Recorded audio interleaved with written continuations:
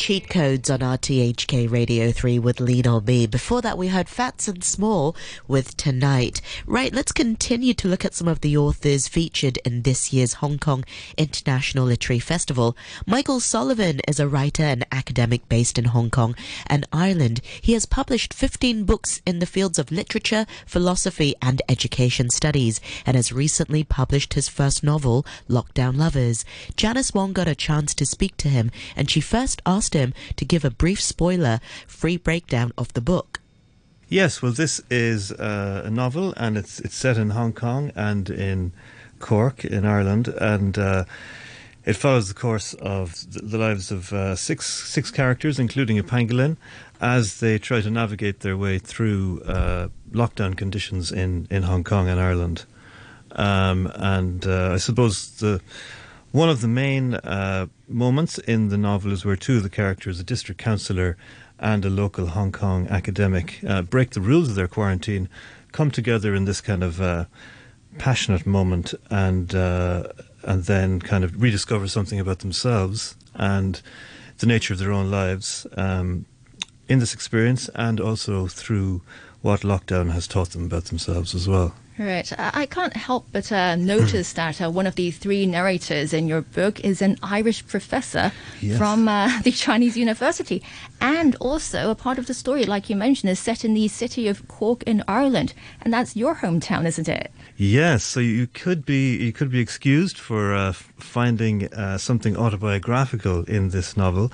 And that is very likely to be the case, but I should say that it's only based on factual events. And one of the things I do really enjoy doing as a first-time published novelist is kind of taking readers to the cusp of believability, where they expect a lot of this to be true, and then you kind of push it beyond that, and the reader's never sure where fact and fiction actually begin and end. And that's something I enjoyed doing, after the event, actually, when I was writing this novel. So is a lot of your work inspired by real-life experience? Well, I'm actually, first and foremost, obviously, an academic. So, I've published a lot of academic books. This was the first novel I had published. But I have been involved in the local creative writing scene and the poetry scene, and the works that I have written and published in the poetic scene in Hong Kong have definitely been involved and have drawn from my personal experiences in Hong Kong. I think as a writer you have to draw from, the kind of the gritty real life events that you are engaged in on a day-to-day level. And I've always done that. But as I say, you kind of push it then beyond, I suppose, the bounds of believability sometimes into a kind of an imaginative realm, and that's where it gets both interesting for a reader and hopefully interesting for the author as well as he's writing. And like you just mentioned, you've written many other books before this one, Lockdown Lovers, but they were very different, weren't they?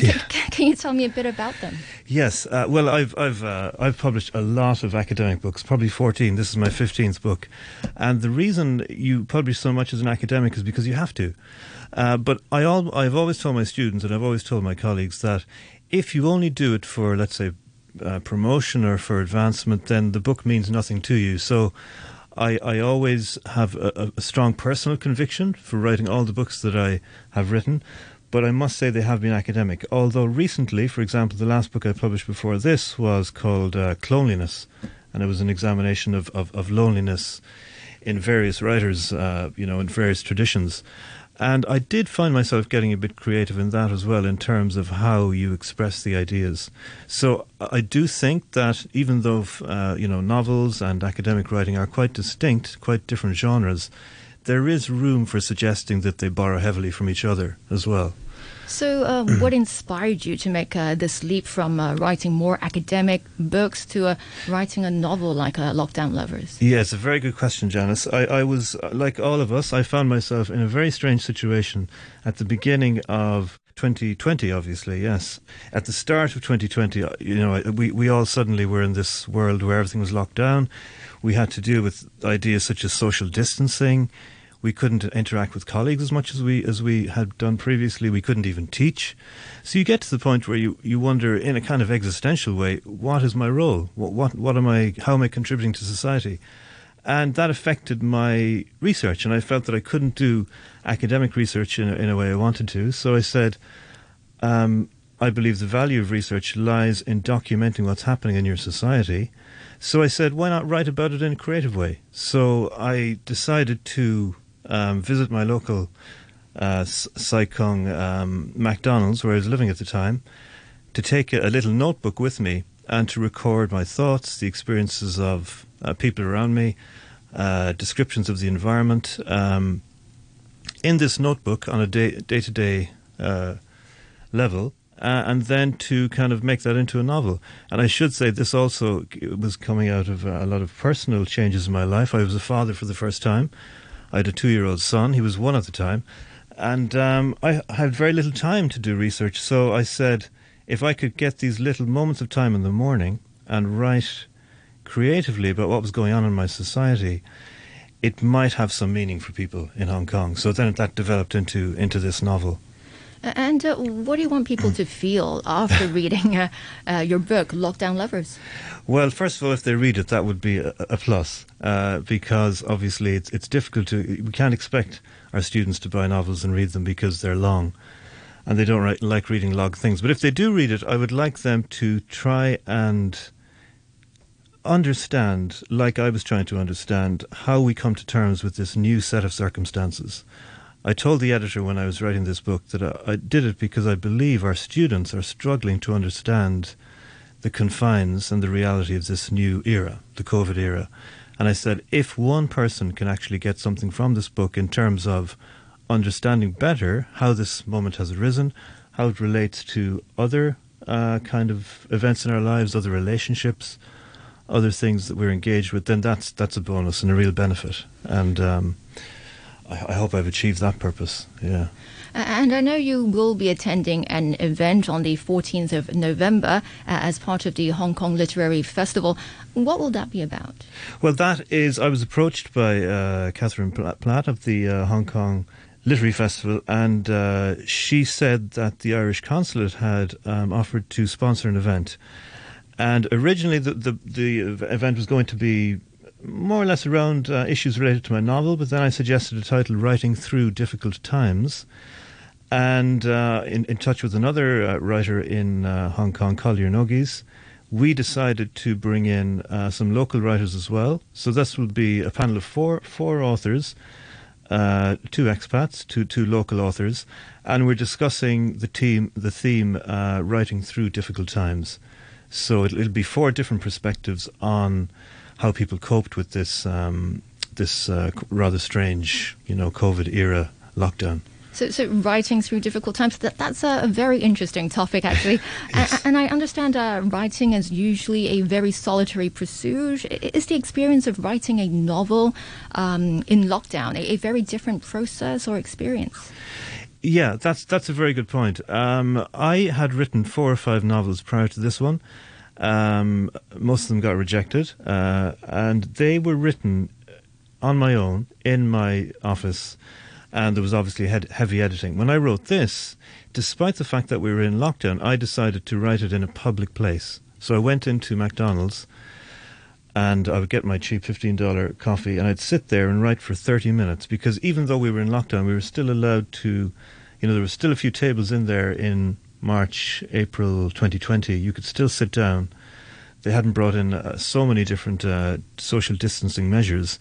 So I actually felt that it was a very different writing experience, writing in public, so to speak, and then going home later and transferring almost verbatim what I'd written in public onto the computer. It was a new experience for me. I think it contributed to the kind of story I was telling. And ultimately, when I did approach the editor, what she was taken by was the actual story. She said, "Oh, it sounds like a good story. Let's give it a go." So it is a different experience, I think, writing in public as opposed to writing in a solitary, condition in an office. And what advice do you have for writers who are struggling to write during the pandemic? Well, I would say that we have a very unique set of circumstances in a way where we're able to kind of reflect on our situation, on our whatever it is, whether we're writers, whether we're teachers. We have a lot of time now where we can reflect on our role with students, as colleagues. Maybe before we didn't have so much time to reflect on this. So I think if you're a writer, surely that should help you. But even if you are somebody who is struggling to find new ideas in, this lockdown, extended lockdown environment, in an era of social distancing, I still think you can go out and about. You can sit in restaurants. You can take your notebook with you. Even though we're kind of in extended lockdown conditions, there is. Most restaurants are full. You can go in there and you can write and you can observe how people are coping. You can devise little stories about the people you see around you. And I think, if you're an artist, these things will be forever inspiring. What about people who want to start writing but just don't know where to start? Yeah, well, that's a very good question, Janice. And I think the urge to write, actually, it comes from very deep inside. And for me, as a teenager, I always wanted to write. But I guess the first thing I used to do was read books of people that I really admired, and I would kind of write down little quotations from them that meant a lot to me. And over time, even that process of just, taking a quotation from one place to another, writing it down, allows you to string together thoughts, which then can kind of become your own over time. So if you are stuck completely for ideas, why not really dip into some of the readers or the writers you like, take some quotations from them and play around with those. And maybe you'll find something original in that. And earlier you said you were rejected 4 or 5 times before you could actually publish your first novel. How do you, what advice do you have for people in dealing with rejection when it comes to publishing books? Well, yeah, rejection is something you get very used to as an academic and as a novelist. It's part of the job, really. And all you can do is, even when you get a very bad rejection, there's usually something of value in the criticism that if you really think about it, you can say, oh, yeah, that person has a point, actually. I should have maybe done that or tried that. So I would always say look for the positives. So if you get any kind of rejection, just look for the positives in whatever the criticism is. Even if you get a rejection where there is very little comment on the reasons why, just go again. That's only one person's perspective. There's so many publishing opportunities out there, so many publishing houses. And just finally, what next? Will you be writing a new book anytime soon? It's done. And it's gone out to an editor, but I haven't heard the response back yet. And it's a partial. Some of the characters in this might appear in it again, but the new book is actually based in more in Ireland because it's about memory loss. It's about the experience of a family coping with a father who is actually experiencing dementia. And it's the coming together of the father and the young child who's just coming into memory. So I guess the agenda there is memory and how we all experience memory in different ways. It was a real thrill writing this, and it really was inspiring that somebody out there found it good enough to want to publish it. And I do hope that a couple of readers will get something from it of value. And what's the title of the book? Well, the title at the moment, it's from a small little note. My grandfather, who fought in India for the British Army, as he was leaving on the boat from Belfast in 1920, he couldn't write very well, he wasn't very well educated, but he penned a few words from a song that he had written down as he was leaving his family forever, actually. And that song was called Remember Me. So the title of the novel will also be called Remember Me. And as we just heard, that was Michael Sullivan, and he'll be attending an event titled Writing Through Difficult Times, which is on the 14th of November, along with other authors. You can also check out the Hong Kong International Literary Festival website to find out more. Many thanks once again to your wonderful feature, Janice, and a great chat with Michael Sullivan.